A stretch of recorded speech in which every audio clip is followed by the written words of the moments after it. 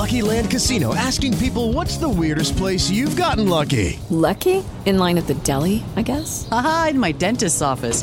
More than once, actually. Do I have to say? Yes, you do. In the car before my kids' PTA meeting. Really? Yes. Excuse me, what's the weirdest place you've gotten lucky? I never win and tell. Well, there you have it. You can get lucky anywhere, playing at LuckyLandSlots.com. Play for free right now. Are you feeling lucky? No purchase necessary. Void where prohibited by law. 18+. Terms and conditions apply. See website for details.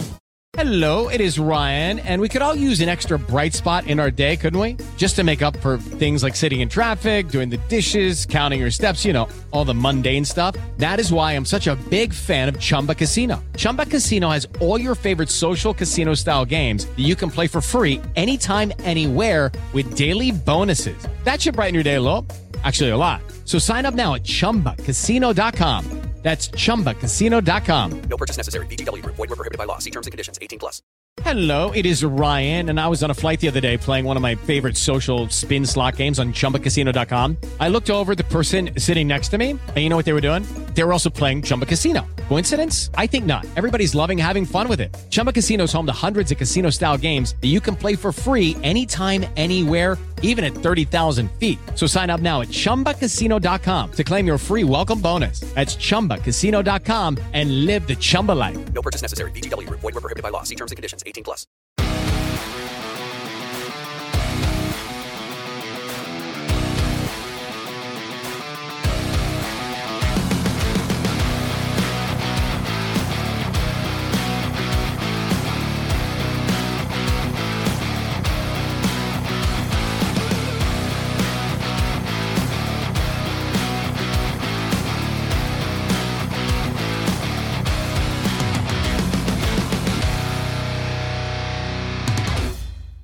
Hello and welcome to the Celtic Down Under podcast. I'm your host, Jared, and joining me tonight are Liam and Sean. How are you, Liam?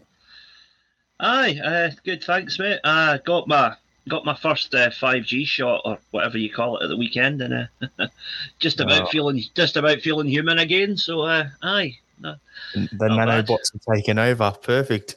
Aye. Yeah. How are you, Sean? Yeah, good. If you hear any high-pitched squealing at any time during the podcast, it's my wife pretending to be interested in athletics. The Olympics, gotta love it. Yeah. Yeah, well, I'd rather that, the Olympics, countries actually winning medals and stuff than have to talk about this very first topic for the podcast. But, hey, it's a Celtic podcast. We've got to get into it. So we'll start off straight away. Celtic 1, Hearts 2. Sean, what was your take on the team performance? Yeah, I got up at 3 a.m. to watch this one. Jared, I remember you mentioned you said you fell asleep. Yeah, it was brilliant. Lightweight. You only had to get up at 5 a.m. But yeah, 3 a.m. I actually went back to sleep before going to work. Sorry, no, it was Saturday. It wasn't a work day, but I had football. Yeah, I was a bit worried going into it because Hearts haven't conceded a goal since the 27th of March before that game. They'd had 11 clean sheets in a row, so it was a bit of a worry, especially in the first 10, 15 minutes when it was absolutely frantic and Hearts were dominating. Both sides were guilty of some rusty, slack passing, but I was very worried by that first 15 minutes. It looked like we were not going to get a chance to play football in any way. But then Hearts did what Robbie Nielsen teams do in their head, and they kind of sat back and let us play. So we had a good spell there in the middle. And then by about 65 minutes, we kind of dropped off. And I think that speaks to the fitness issues that everyone's aware of. In terms of the kind of shape of our team, Hearts had a lot of offsides, a lot more than I've really registered a Celtic team forcing from other teams before. Did you pick up on that at all? Is it just me imagining that? No, that's a get used to it. You got Ange managing, you play with a high line defensively. So that's one of the things. You'll either concede the worldy goals from middle of nowhere or you'll get them caught offside. Mm-hmm. Did you watch it, Liam? Yeah, I did. I actually ended up watching it at about 9 o'clock Sunday morning my time because I was at I was at a friend's going away party on Saturday night and didn't get back till quite late. But yeah, so I watched the game not knowing the score, obviously, and well, I was not best pleased with how it finished.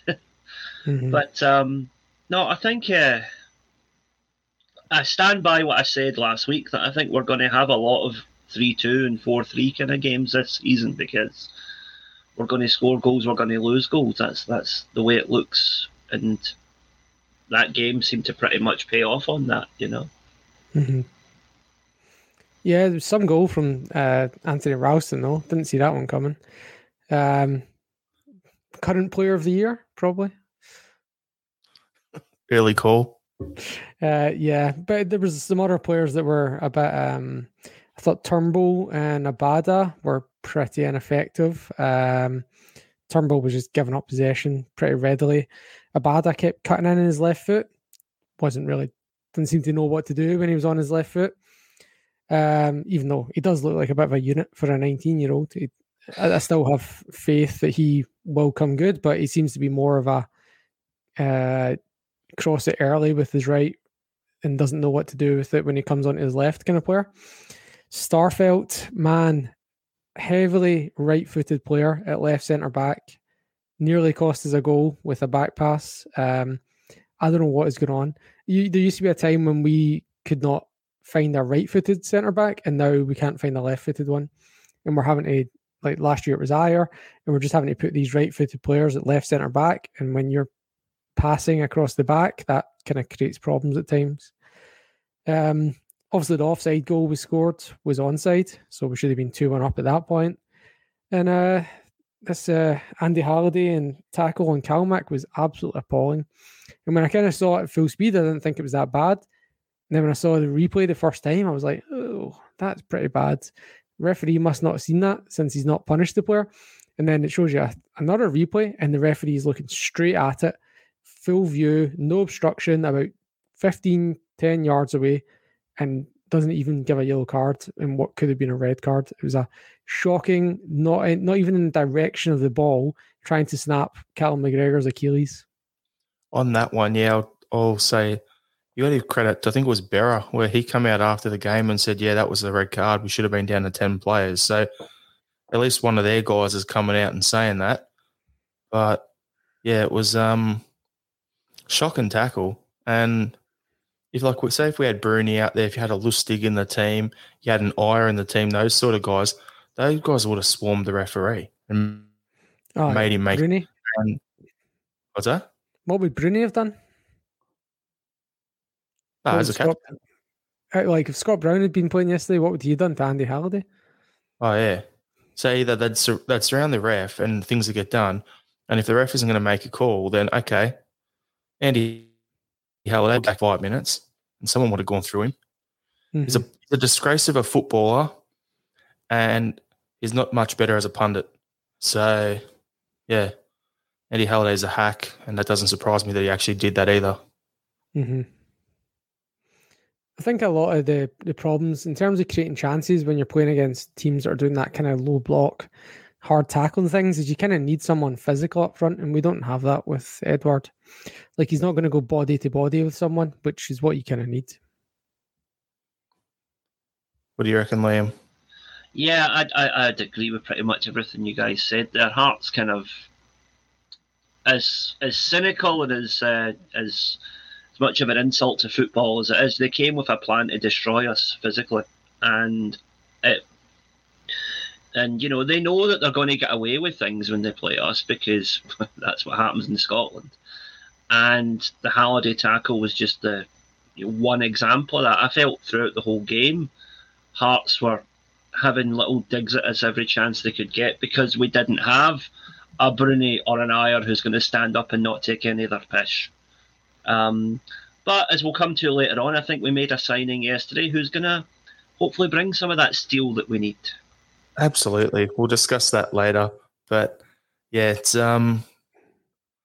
we need a couple of hard bastards. I've been saying it for 18 months now.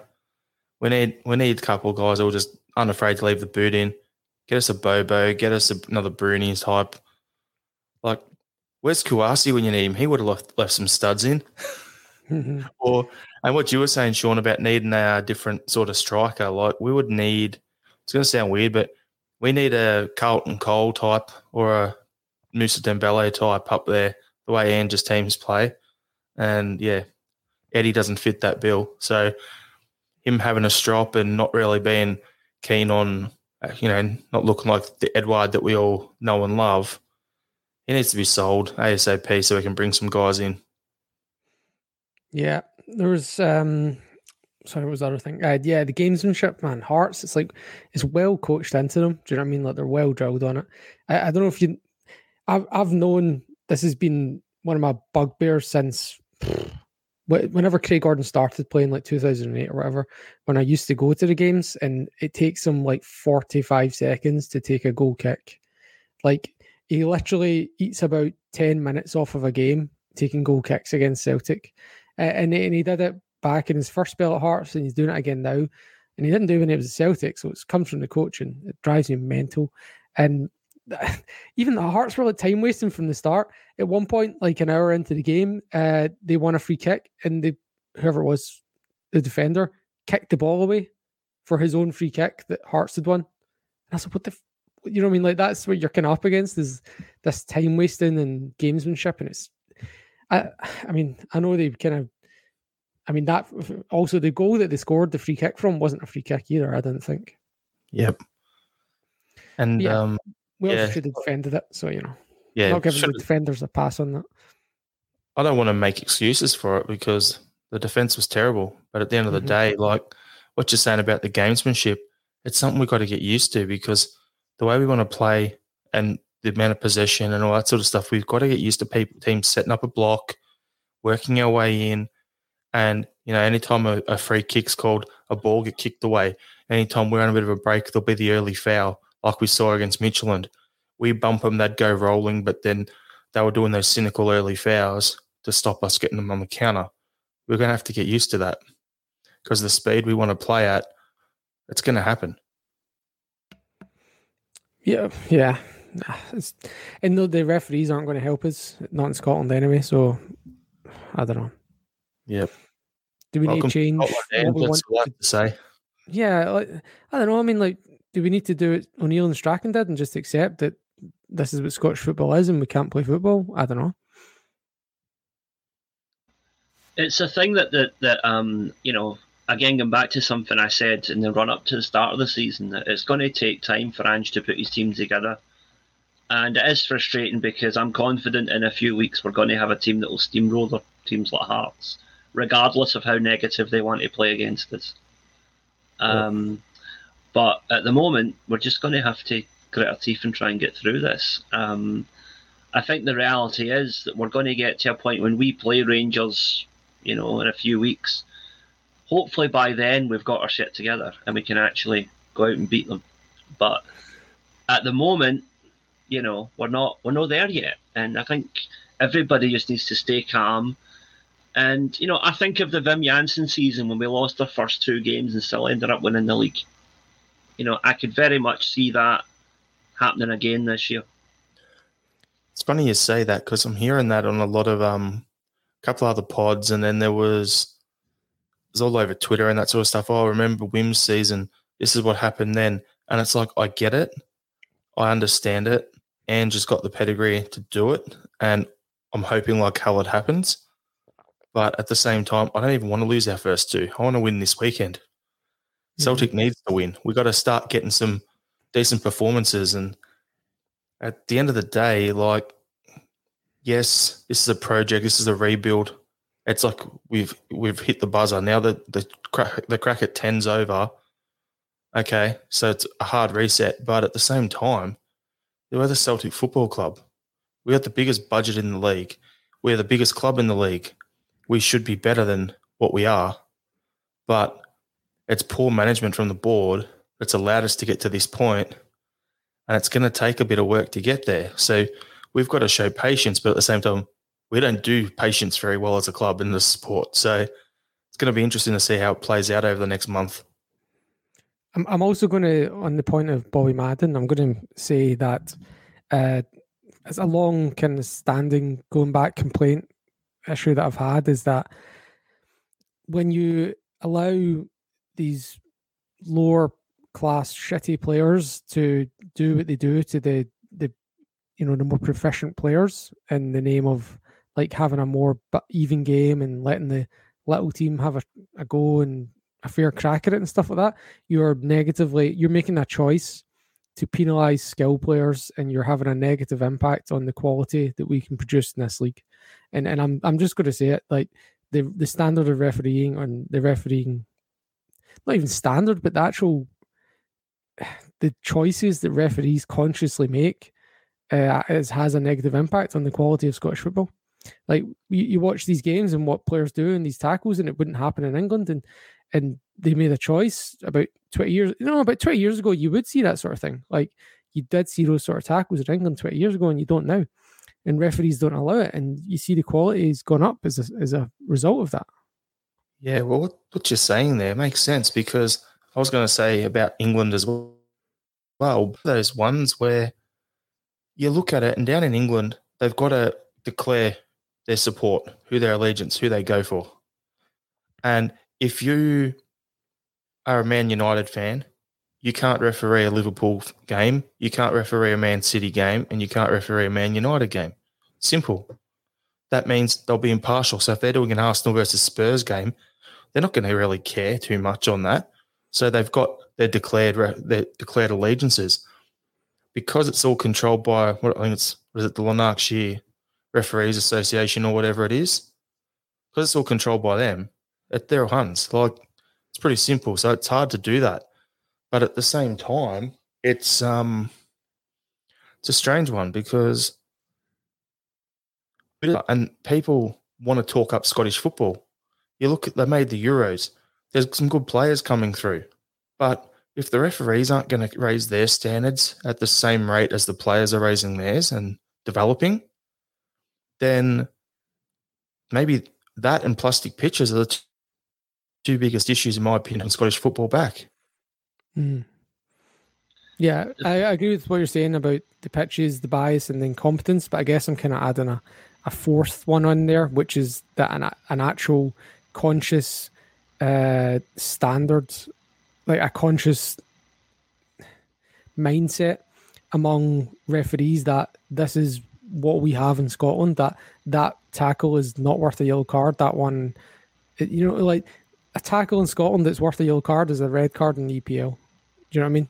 Like that Andy Halliday tackle was a red card in the EPL. That's what I'm saying. And the EPL developed a culture where they protect the skilled players, and it improves the proficiency and the quality of the football. And that's just 1/4 of what, as you say, is a big issue. Even in the Russian Super League or whatever it is, which you'd think would be pretty rough, that's a red card. Yeah. In the Ukraine, that'd be a red card. In Poland, that'd be a red card. Down in the Balkans, that'd be a red card. Like, they're pretty much your tough bastard leagues, and that'd be a red card every day of the week. Do you know, it's funny you say that, because like during the start of the whole COVID thing last year, the only league that was still going was the Belarusian league. So I actually got into watching Belarusian football for about 6 weeks, right? And I actually remember a guy getting a red card for a very, very similar challenge to the Andy Halliday one. And the other thing about that was that the referees, you notice the way that the referees communicated. And I'm sure it's the same in most other European leagues as well. They'll say to a guy, okay, it's a foul. This is why it was a foul, and they get on with the game. Whereas in Scotland, it's like, right, you, come here. And they act like school teachers. And come to the principal's office. Most of them are school teachers. Aye, and like, the reaction from a lot of players is like, who do you think you're talking to? And there's no respect there, because the refs don't act in a way that encourages respect. I mean, for God's sake, I'm a teacher and I wouldn't speak to my students that way. It's like. I got a funny one for you, Liam. It's a bit of a story, but I went to the US in, I think it was like 2004 or 2006 or something like that, right? And it wasn't too long. It was only a couple of years after September 11. And I've never seen anyone get spoken to like I was spoken to, and the people I was traveling with were spoken to, by the security guards at the airport, take off your shoes, and they're full screaming at you, right? Because you're going through security things. 14 hours on a plane, no sleep, didn't know that that's what you had to do. Fine. But the way the referees talk to the players, it reminds me of those power-hungry people who have never had anything, and then suddenly it's like, ooh, we're the TSA agents. We're going to make people take off their shoes and scream at them if they don't listen to us. It seems like, get in the naughty corner, I'm going to whack you with a stick. That's what it kind of seems like to me. It's just out of control. Yeah. Also, on the subject of Andy Halliday specifically, the absolute rat arsehole that he is. I don't know if you noticed, like when he committed that foul, he was like complaining about the fact that a foul had been given, and then on his podcast that he does, I've not listened to it, but I've seen it's after what happened on Sunday. I used to subscribe to it, and I literally unsubscribed. But I read a transcript of what he said, and he came out and said, "Oh, it wasn't a red card, but it was definitely a yellow." I'm like, well, on the pitch you were complaining that a foul was given and saying it wasn't a foul. Are you schizophrenic or something? Like what is going on here? Telling the company line, otherwise he knows his manager's going to pull him up for it. That's probably what it is. He's forgotten he doesn't play for Rangers anymore, because at Rangers that wouldn't have been a yellow. Aye, plays for Diet Sevco. Aye. All right. So what we'll do is we'll move along to a couple of next things. So we've got on the list there the Colts had a 5-1 win over the University of Stirling. Good to see that from the B team. Happy with that. Just want to any comments, boys, or you just want to brush over that one? No, I just thought we'd be good to highlight it, a bit of positivity, and maybe a thread we can kind of keep going this season where we kind of just mention any players that have stood out. One that stood out for me, and I just wanted to bring up because I hadn't heard the name before, was Adam Brooks, 17, who came off the bench to score the first 2 goals. Did you see the goals? Yeah, Brooksy. No, I didn't see him, but but no, they were really good goals. It was kind of like I don't know, it's difficult to explain. It looked like he just had a real kind of natural striker's instinct about the finishes that he scored. And he came on to replace the captain Otto as well. Just from the highlights, Lawwell, the one we signed from Watford, he looked good, strong, big striding player in the midfield. And Moffat scored one from about 40 yards, so he looked pretty impressive as well. And just to mention that Rocco Vata, the son of Rudy Vata, he also got in the act. No, the father-son rule, that's what we like. Yes. Father-son rule, yeah. Yeah, no, what we want to do is I'll touch on during the season like that for the Colts, and then also for the women's team, just have a quick little talk about them if things are going well or whatever. So, yeah, it's good to see that one of our teams had a win anyway on the weekend. Yeah, and also I think the women's team are doing a better job of signing players than we are, judging from what I've seen in social media. Great transition right there. Love it. Good segue. So the next topic there was, do we think Ange is being set up for a fall with the severe lack of signings? And you just said that the women are getting their signings in. And yes, so in my opinion, whoever's doing their signings, get involved. Get the first team blokes ones. Get them over the line. Help it out. We had 2 signings yesterday, which we can touch on, but I just we'll go through the transfer rumours and then we'll come back to what we just said there. So, and Cham's left. Afolabi's out on loan to Ayr. Joe Hart, James McCarthy have both come in yesterday, which was good signings. We'll talk about that in more detail. Then we've still got rumoured linked to Aurelio Buta, or Buta, however you say it. Josh Doig, it looks like he's on the move. Jack Ross come out during the week and said that he doesn't expect him to be around much longer at Hibs. So is he coming our way or going to England? Who knows? Kevin Nisbet was still being linked with.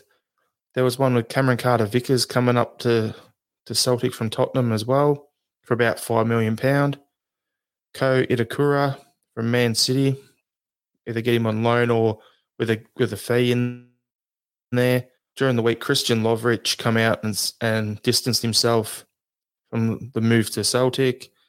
And then we've got the left-footed centre-back that you were talking about. We struggled to find one from Shamrock Rovers, Liam Scales.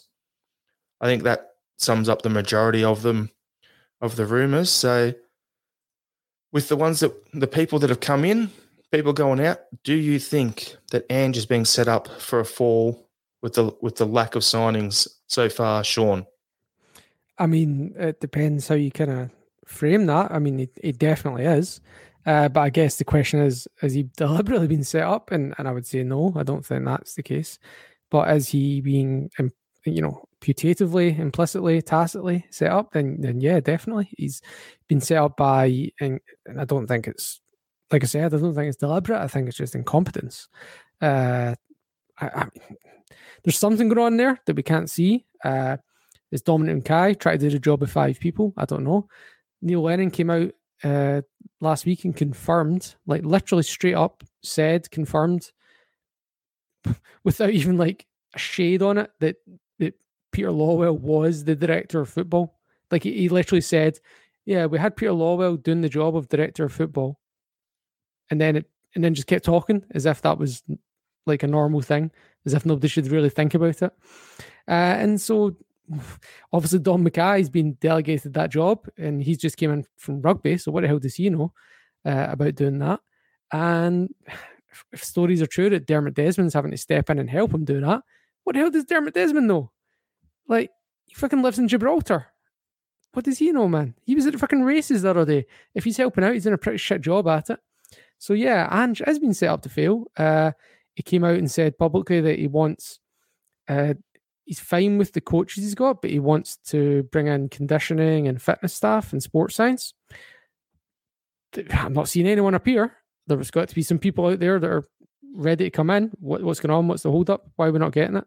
I don't expect the players to be fit overnight, but why are we not hiring the staff overnight? I don't know. That's my thought. Yeah, I think the whole situation here, there's an old saying, never put down to malice what you can put down to incompetence, is that they've not learned anything from last season. We're even more unprepared for the start of the season and the European campaign this year than we were last year. And that's largely due to the fact that we didn't hire a manager until far, far too late in the game. I mean, Ange left Yokohama mid-season. There's no reason, if the Celtic board were genuine about the fact that he was the man they wanted, they could easily have got him in February, before the Japanese season had even started. But they didn't. They wasted 4 months with their nose up Eddie Howe's backside, and it got us nowhere.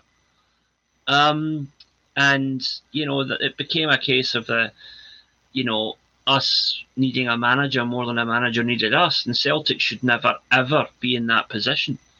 And now that Ange is in, he has to be backed up properly.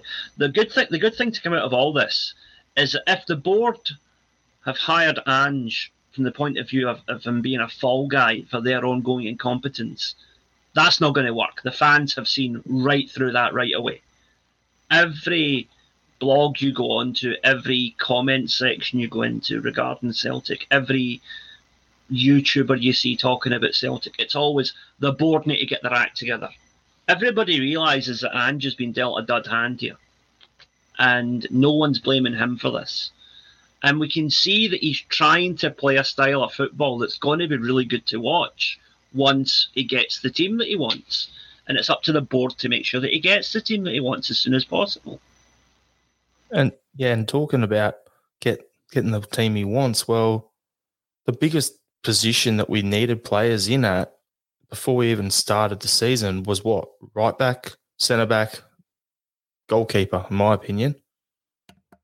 Because I didn't really rate the other guys that were there. I thought we can give Barkas another chance, but I'm not a fan of Bain. I've been on record as that. You can go back through the last 100 episodes and you'll hear me saying that over and over and over. So it's one of those things where we got a goalkeeper in now. Great. Joe Hart's in the door. Perfect. Good. We got some experience in the midfield with James McCarthy coming in. Good. That'll help out Kalmax, who doesn't have to play so many minutes, and it'll give us someone there to rotate with Sorrow. So, when he gets his token red cards or gets suspended for 47, yellows for the season because, the refs don't like him, then we've got options there. So that's good. Happy with that. But the glaring weakness is that our best player last week against Midtjylland and then again on the weekend, in my opinion, has been someone that, like 3 months ago, we were all joking around saying, oh, no, we're going to go into qualifiers and Ralston's going to be our starting right back. Yet he's been our best player so far this season. Like, that is a massive, massive issue. And if the board can't see it and the club can't see that scenario, and that's a key priority to fix up, then what are they doing? Like, there's an old saying around sports and that I heard from my coaches back in the day, the 5 Ps. Prior preparation prevents poor performance. Well, say that again quickly. Good one. I got a tongue tied on that anyway. Prior preparation prevents poor performance. Well, there's no prior preparation going on here, and that's why we're having poor performances. So that's on the board as far as I'm concerned. Mm-hmm. Yeah. For our listeners in Scotland, it's also known as, proper prep prevents playing pish. But just so you know. There you go. That's how it was explained to me. Yeah, I'm wondering if this Liam Scales character is left-footed. I'm trying to find out just now. I told you that. I said that before. He's left-footed. Yeah. Left back. He played majority of his games last season as a left centre-back. Played some left back. He plays a left back. I'm also wondering if his dad is John Scales. Is that implied or is that... Oh, I would not have a clue. But what my concern is people talking him up as, this hot Irish prospect, Liam Scales, 22 from Shamrock Rovers. Yeah, okay. But Chris I was 23 and we just sold him. So fair point. How's he a hot prospect at 22 years old? We had a hot prospect at 21 years old or whatever that came in. What he called Jack Hendry. How'd that work out? I'm not saying he's the same, but I hope it's opposite. I hope he's a gun player for us, and I look like a dickhead for saying that. But, yeah, I don't know. I'd rather us bring in Itakura to play left centre-back. Well, Shamrock have confirmed that there's interest from the English Premier League and Scotland. So I'm guessing it's not Rangers that are interested in the Irish centre-back. But they've also not said who the English Premier League teams are, so that's an interesting one. Watford. Is it Watford? Yeah, they're in for everyone around our price range at the moment. Well, we just stole one of their Irish players. That's just another thing, isn't it? Like, are we just trading in these young Irish lads using our name? I don't know. We haven't done anything with the other young Irish lads we got. Like, you've got Harvey's out on loan again. Barry Coffey's out on loan. You've got Luke O'Connell sitting there doing nothing. Barely played, went out on loan for a couple of months end of last season. Leo O'Connor's been on loan since we signed him. Like, are these guys going to be given a chance to break into the squad, or we just got them because, well, we could? I feel like we're maybe just exploiting this kind of cultural link. Like, I've got friends in Ireland, and like they were telling me that like when they played in some football tournament when they were 15 and they lost the final, and the prize if you won the final was you got the whole team got to go to a game at Celtic Park, and they weren't even gutted about losing the game. They were gutted that they weren't getting to go to Celtic Park, and it's just such a part of the culture over there that just cool. You're Irish, you support Celtic. That's what it is. There's no question. Do you know what I mean? Like it's what's your Irish team? Oh, Shamrock Rovers and Celtic then, kind of thing. I got a mate over there. He tells me it's the same thing. It's like you grow up and it's not who's your Irish team. It's all right. You're a Celtic fan and who's your English team? Yeah, kind of thing. Yeah, Celtic and Man United or Celtic and Liverpool. Celtic Man United or Celtic Liverpool was my friend. Yeah, that's it. I mean, that's pretty much it. I know one guy at Celtic and Tottenham, but he's kind of weird. So. Fair assessment. So, Liam, I want to get your opinion on the signings of Joe Hart and James McCarthy. Right.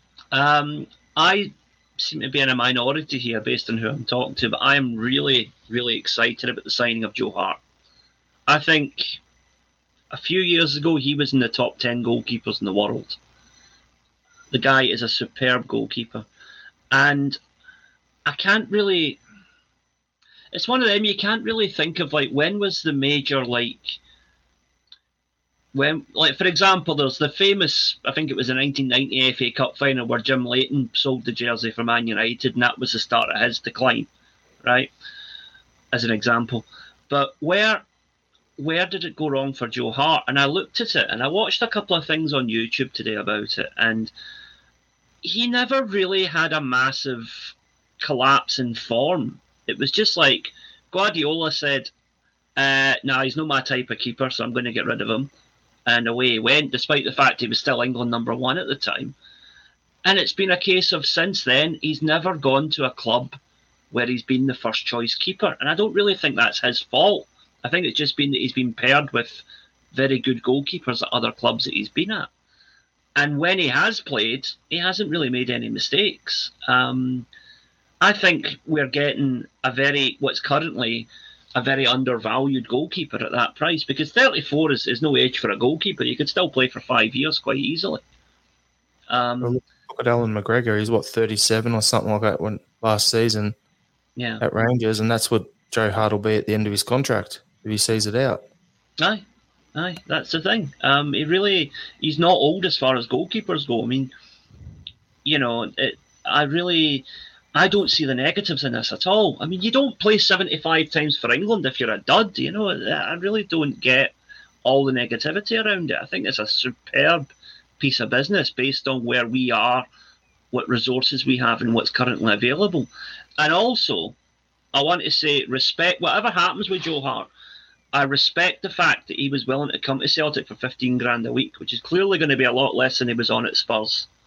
That tells me this is a guy that wants to come and play football and win things. And that's the motivation, not money. Apparently he was on 50 grand a week at Spurs, so he's taken a 35 grand a week pay cut to come up and play for us. So, that's shocking to me. But if you went back 6 years, 5-6 years, Joe Hart would have been one of the best goalkeepers in the world, as you were saying. And in the Premier League, James McCarthy would have been quality. I actually rated him back then, when he was Wigan, and then when he left there before he broke his leg. Like, if you were to get those guys back then and bring them into our squad, they would have been like Joe Hart would have classified as a world-class keeper at that point in time, and then McCarthy, would have still been quality. Like, my opinion, other than the top six, he probably one of the better midfielders in the Premier League. So to have them both here at the age they're at, it makes perfect sense to sign them up. I'm happy with it for two reasons. But before I say that, just when you're talking about the wage drop, I'd be willing to bet good money that he and probably James McCarthy too are on a heavy bonus incentive if Celtic qualify for the Champions League. Which is why in the years where we do play Champions League, our wage bill goes right up, and we do chuck out literally millions in bonuses just for getting there. And that's how we attract these players, is we incentivize them. Here, have £200,000 if we qualify for the Champions League or whatever. And if it's someone like Joe Hart, it's probably £1 million.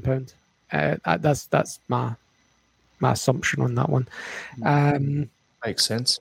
Yeah, but in terms of why I'm happy he's here, he's two reasons. One, he's better than the two that we've got, and I think, as you say, that's 1 million or 1.5 million, whatever we paid, 15,000 a week. That's good value for someone who's got 70 caps for England.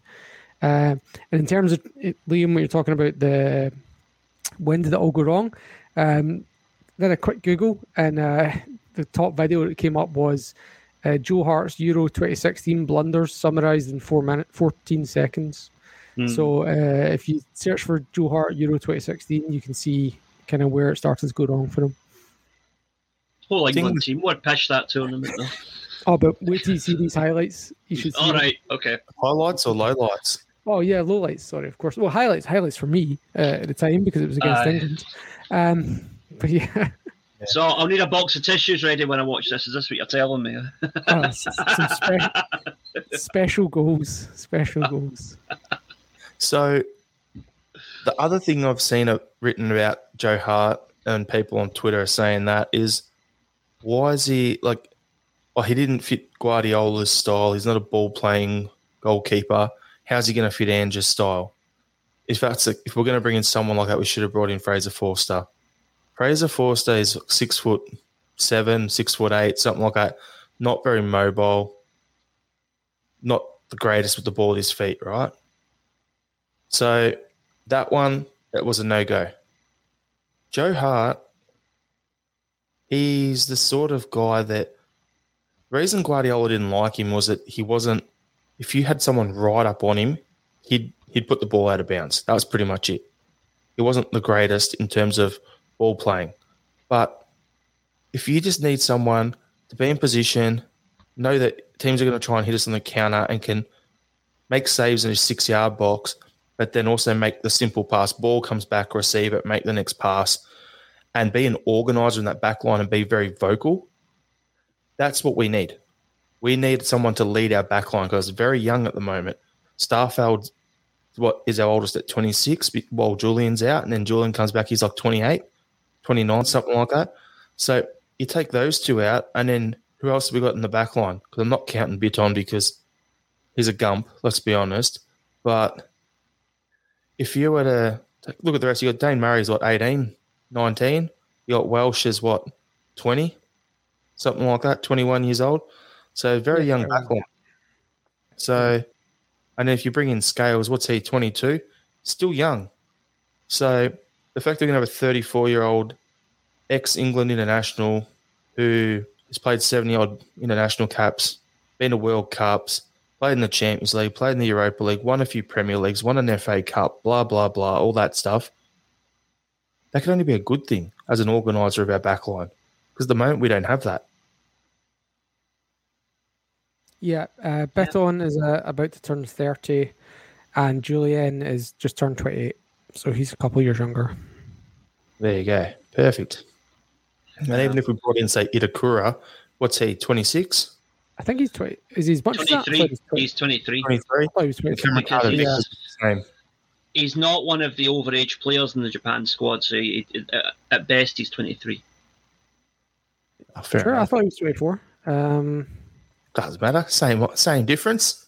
Let me check. Around the world. He is 24. Oh, of course, because the Olympics get moved back a year, 24 is the limit. Yeah. Aye. He was man of the match for me against Spain last night, incidentally. I don't know if you saw the game, but Itakura was absolutely superb. Him and Yoshida both were brilliant in the central defence. Get them all in. Aye.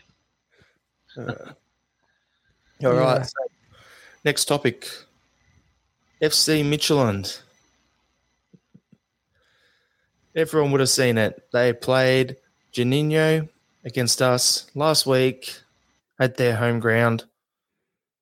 Technically, he should not have been playing because he was in the middle of an 8-game ban. So he's an ineligible player, which means, according to UEFA's rules, you play an ineligible player, then that's a 3-0 loss to the team playing the ineligible player, which means that means we would have gone through on a technicality. However, Midtjylland played against PSV last night already, and that's where all this was picked up. So, bit of a complicated situation there. You're seeing some reports where people are saying, oh, well, then Celtic should have to play PSV, but you can't expect PSV when they're already up 3-0 in their next leg to play us and do that and just change it all around. It's unfair on us and on Jablonec. So some people are saying that no matter what happens, the winner of our one with Jablonec should just go straight into the Europa League and the other one stays in the Europa League qualifiers next round. What's your take on the whole situation, Sean? And what do you think needs to happen? Yeah, I mean, when I first heard about it, I seen it in Danish, so I had to cut and paste the translation, and for some reason the translation had the word suspension coming up as quarantine. Okay, whatever.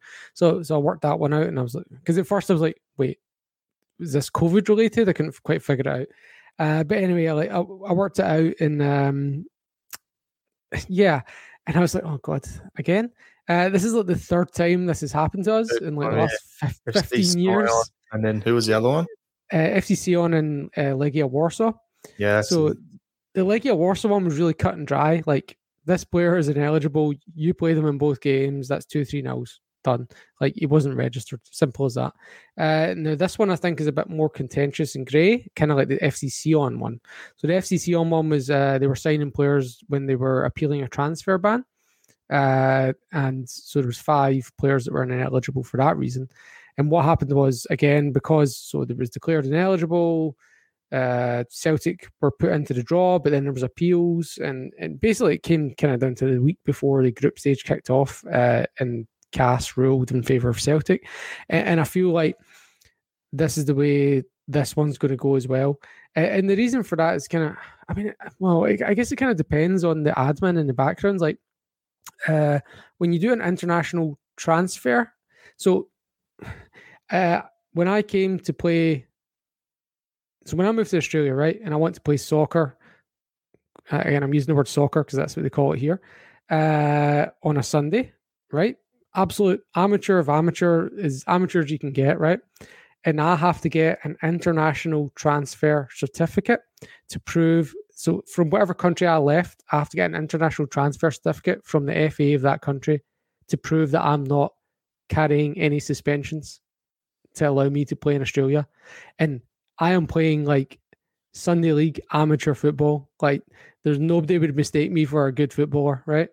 And I need an international transfer certificate. So why is this guy? Is he got an international transfer certificate? Did the Brazilian FA fuck up in their international transfer? They call it ITC, and I'm wondering if they fucked up and didn't mention it. And if that's the case, then Midtjylland can't be punished, really, can they? And if Brazilian FA didn't fuck up, why was he allowed to play? Why were Midtjylland not notified that the player was suspended? Somebody is stuffed up. It might. It's either Brazilian FA, it's either the Danish FA, or it's UEFA. But I don't think it's Midtjylland. And I think they're going to have a good case to defend themselves in this one. And I think they will appeal it. And the worst, what I think is going to happen is they'll drop. I mean, they've lost anyway against the PSV. So they're going to be in Europa League with us anyway. I think the only way we benefit from this is if we end up in the conference and then they get proven to have whatever broken rules, then we would get put up into their place in the Europa League, which is what happened with Sion. So I think it kind of, if we both end up in Europa League, I think nothing happens. And obviously they're not going through in the Champions League. And I don't think anyone's going to punish PSV. But my gut is that, based on my knowledge of footballer registration, is that this is not Midtjylland's fault. It is 1, 2, or 3 of the FAs involved. But there is a chain of responsibility there on Midtjylland's part to know, okay, if this player is leaving Brazil, they're coming over, it's with UEFA to get FIFA sign off on if his suspension carries over or not. They'd know that when they signed him. So they'd know that he's got an 8-game suspension, he's served 2 of them, there's 6 games standing there. So is that to be served when he returns to Brazil eventually? Or is that to be done in Denmark? They'd know that when they signed him.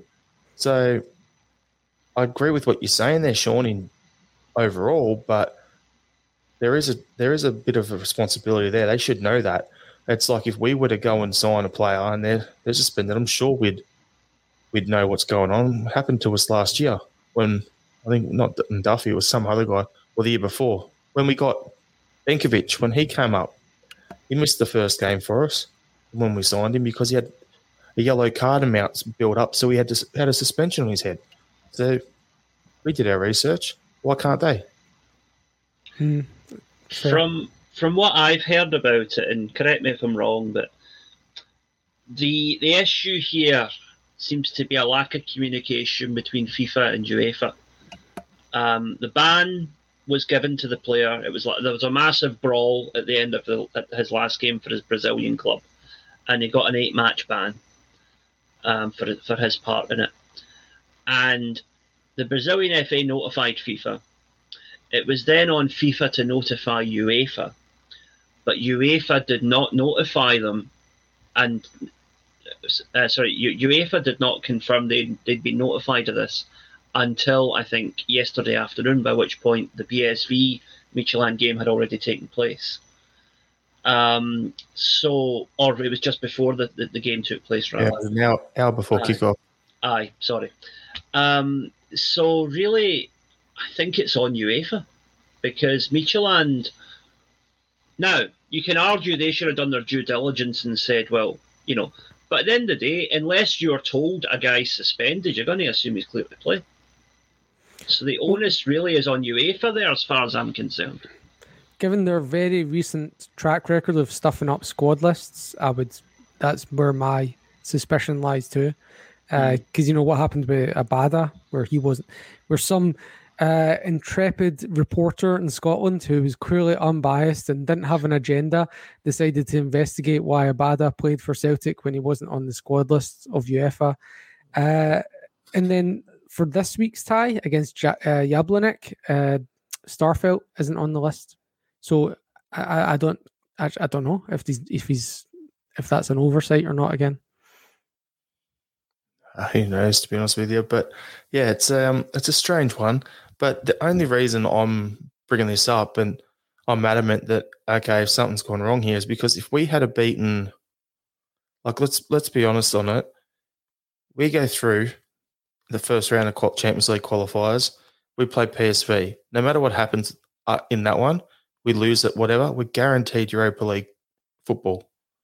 There's no way we can drop out. Okay, so that's what I'm looking at. Now you look at our next draw. If we play Jablonec, we win that, we have to play AZ Alkmaar in the next round.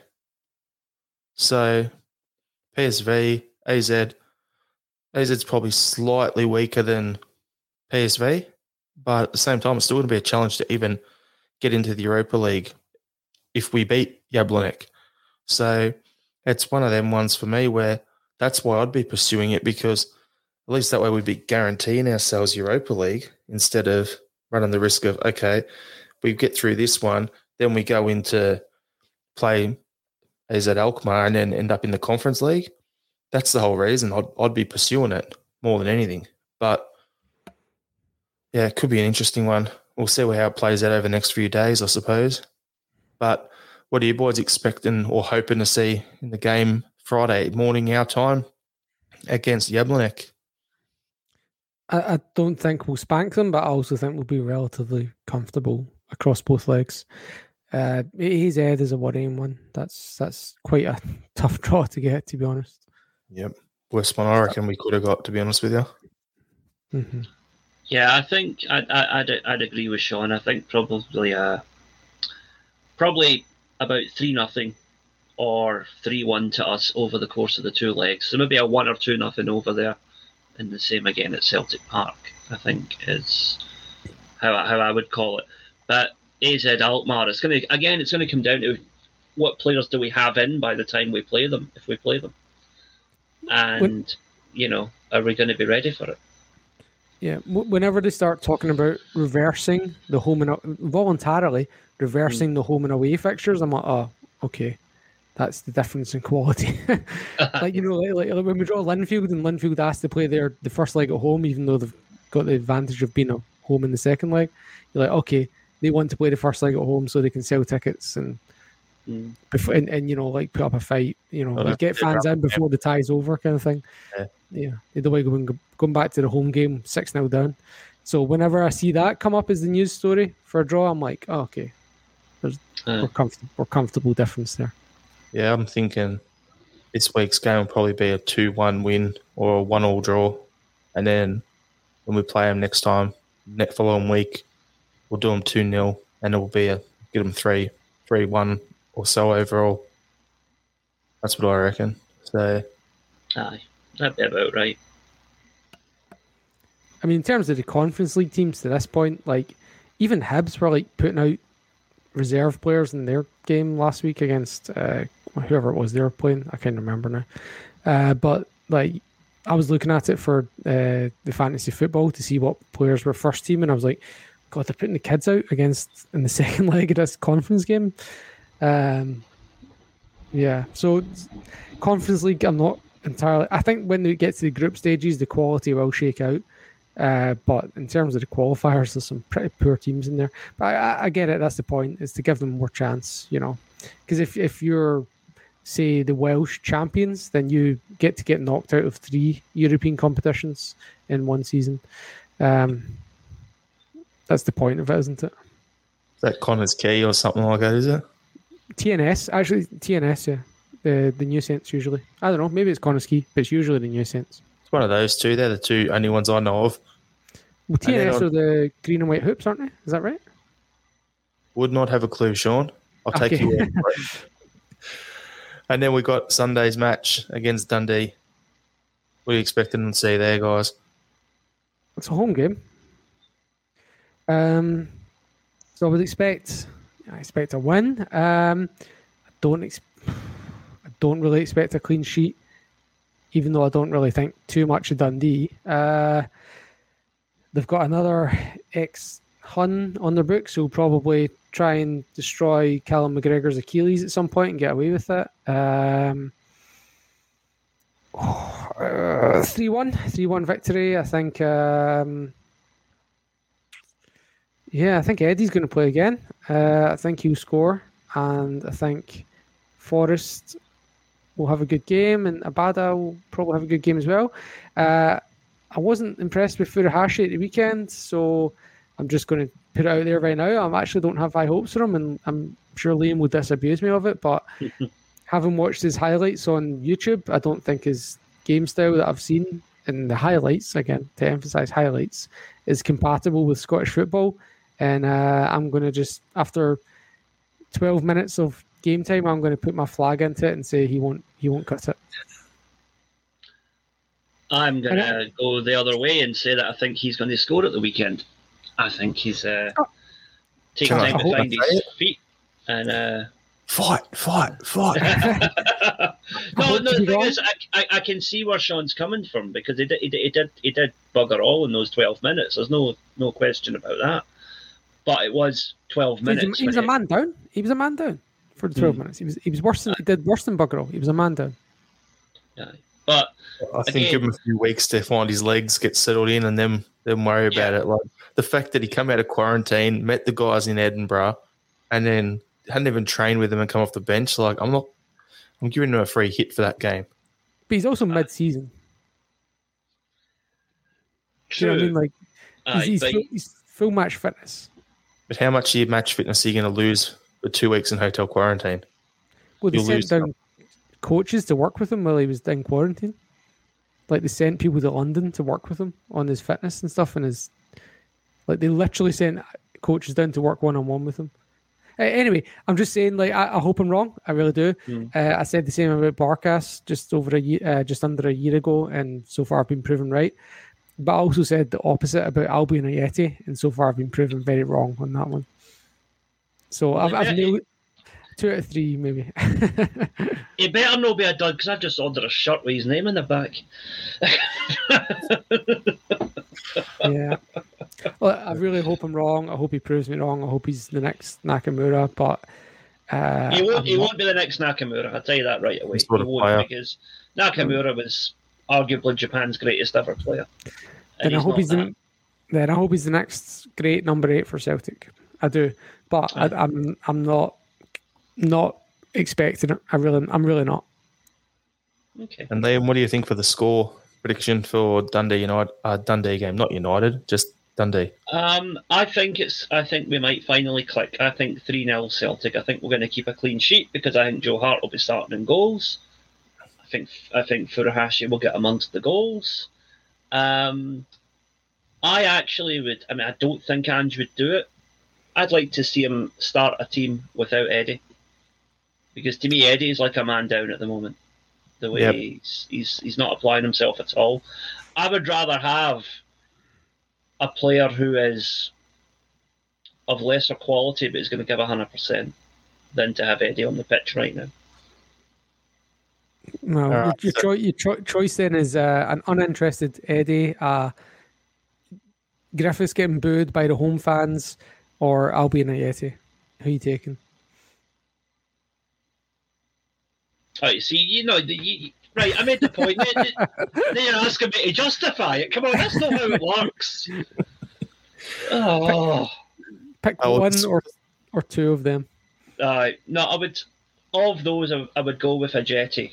But, I know that's not a long-term solution in any way, shape or form. That ties in perfect. I just think Eddie needs a kick up the arse, to be quite honest. Ties in perfectly, and with my stupid prediction, I was going to say we're going to win 7-1. We're going to win 7-1. Yeti's going to score 5. Jamesy will score 1. And Kelmack will score another. And then their goal will be a bitten own goal. So there you go. And, it's going to be fun. No, but seriously, I think it'll probably be a 2-0 or a 3-0. But if it is 7-1, fuck, imagine the odds on that. I'm going to have to stick a fiver on it now that you've said it. That's the stupid thing. Contemplate it too now. Can't believe I just said that. Anyway, we've got a topic. I think you put it there, Sean, did you? Yeah, but we're pushing an hour now, so I don't know what to into it. Just quickly touch on it.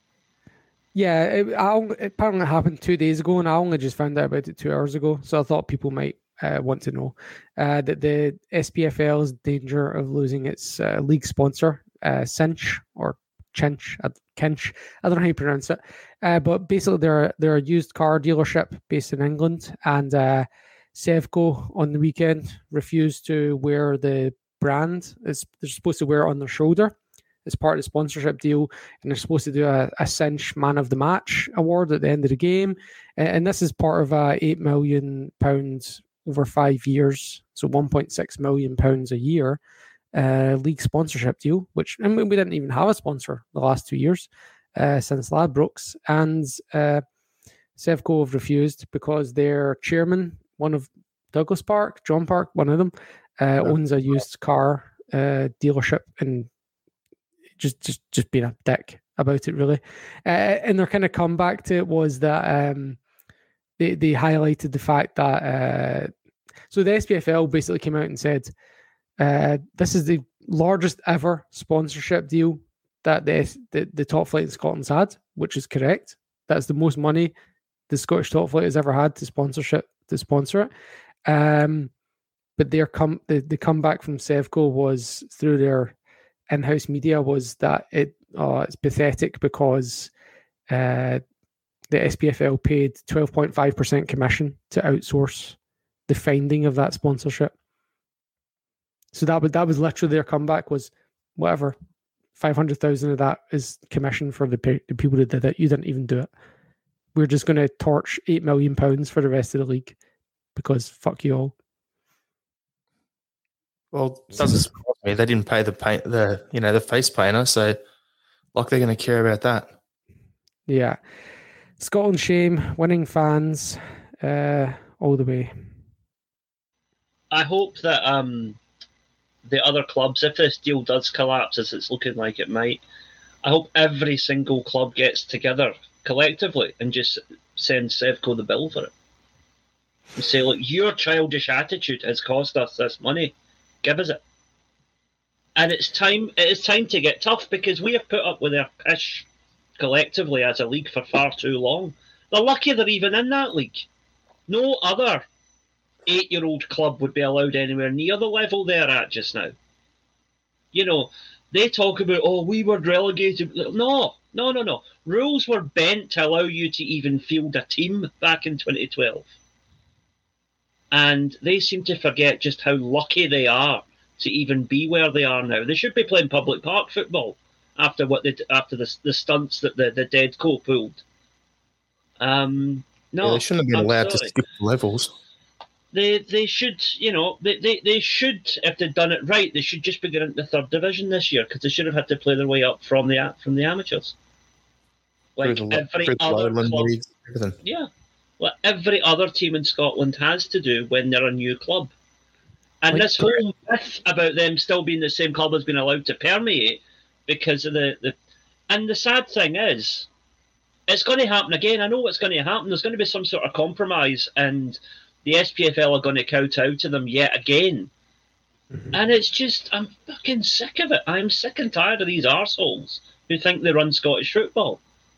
They need to be reminded that they're one club of a top league of 12, and they need to start acting as part of the collective instead of always looking only out for themselves. Rant over. They've got to also look at one of 44 clubs, is it, or 42 professional clubs in Scotland? Like, they're not shot callers, so they've got to, someone's got to snap them back into place. Just a really brief history lesson for anyone that doesn't know about it. Airdrieonians went bankrupt in 2002. In order to get back into the professional setup, they bought Clydebank and tried to change the name to Airdrieonians. The SFA said, or SFL, whatever, said, nope, you're not allowed to do that. So they had to call themselves Airdrie United. And then magically in 2013, after Sevco became Rangers, Airdrie United were able to change back to Airdrieonians again. Strange coincidence after 10, 11 years of being Airdrie United. Yeah, you got another topic there as well. No, I'm not going to go into it. If anyone wants to Google it, Murdo Fraser MSP conspiracy theory, look it up. We'll be doing that. All right, boys. So before we get into our final thoughts for the podcast, just anyone listening, thanks for listening in. Please, if you haven't already done so, subscribe via your podcast app to the Salk Down Under podcast. We appreciate that. We had another record month last month with our most of our downloads and listens. So thanks, everyone. We really appreciate that. So, Liam, what's your final thought for the podcast? Final thought. Okay. I would say, everybody, calm down. Stay calm, stay patient. Big Ange said something at the weekend which really resonated with me. Somebody said to him, how does Celtic come back from this catastrophe? Talking about the Hearts game. And he said, come on, mate, that's no catastrophe. A catastrophe is a loss of human life. And that is very, very true. And I think we all need to keep that perspective, all right? It's a fucking game of football. We lost one game of football. One game of football out of more than 30 that we're going to play over the next 7 months. This league is not over yet. And I still think we're going to win it. And it's going to be so glorious when we do, because so many people have written us off. And I cannot wait. Yes, get it up them. Yeah, hopefully some of the other teams don't lie down to the Huns so much this year. Although Bobby Madden FC will make sure that they have a good shot. My final thought was I listened to a podcast on the Dalai Lama, so these words are from him. In order to develop positive action, you first need a positive vision. That seems apt in the moment. That's some deep and meaningful shit right there, Sean. It seems appropriate for where we're at right now. Yep. And for me, it's really, really simple. I'm not from another planet, mate. In Ange we trust. All right. Everyone, thanks for listening in. Hail, hail. Hail, hail. Hail, hail.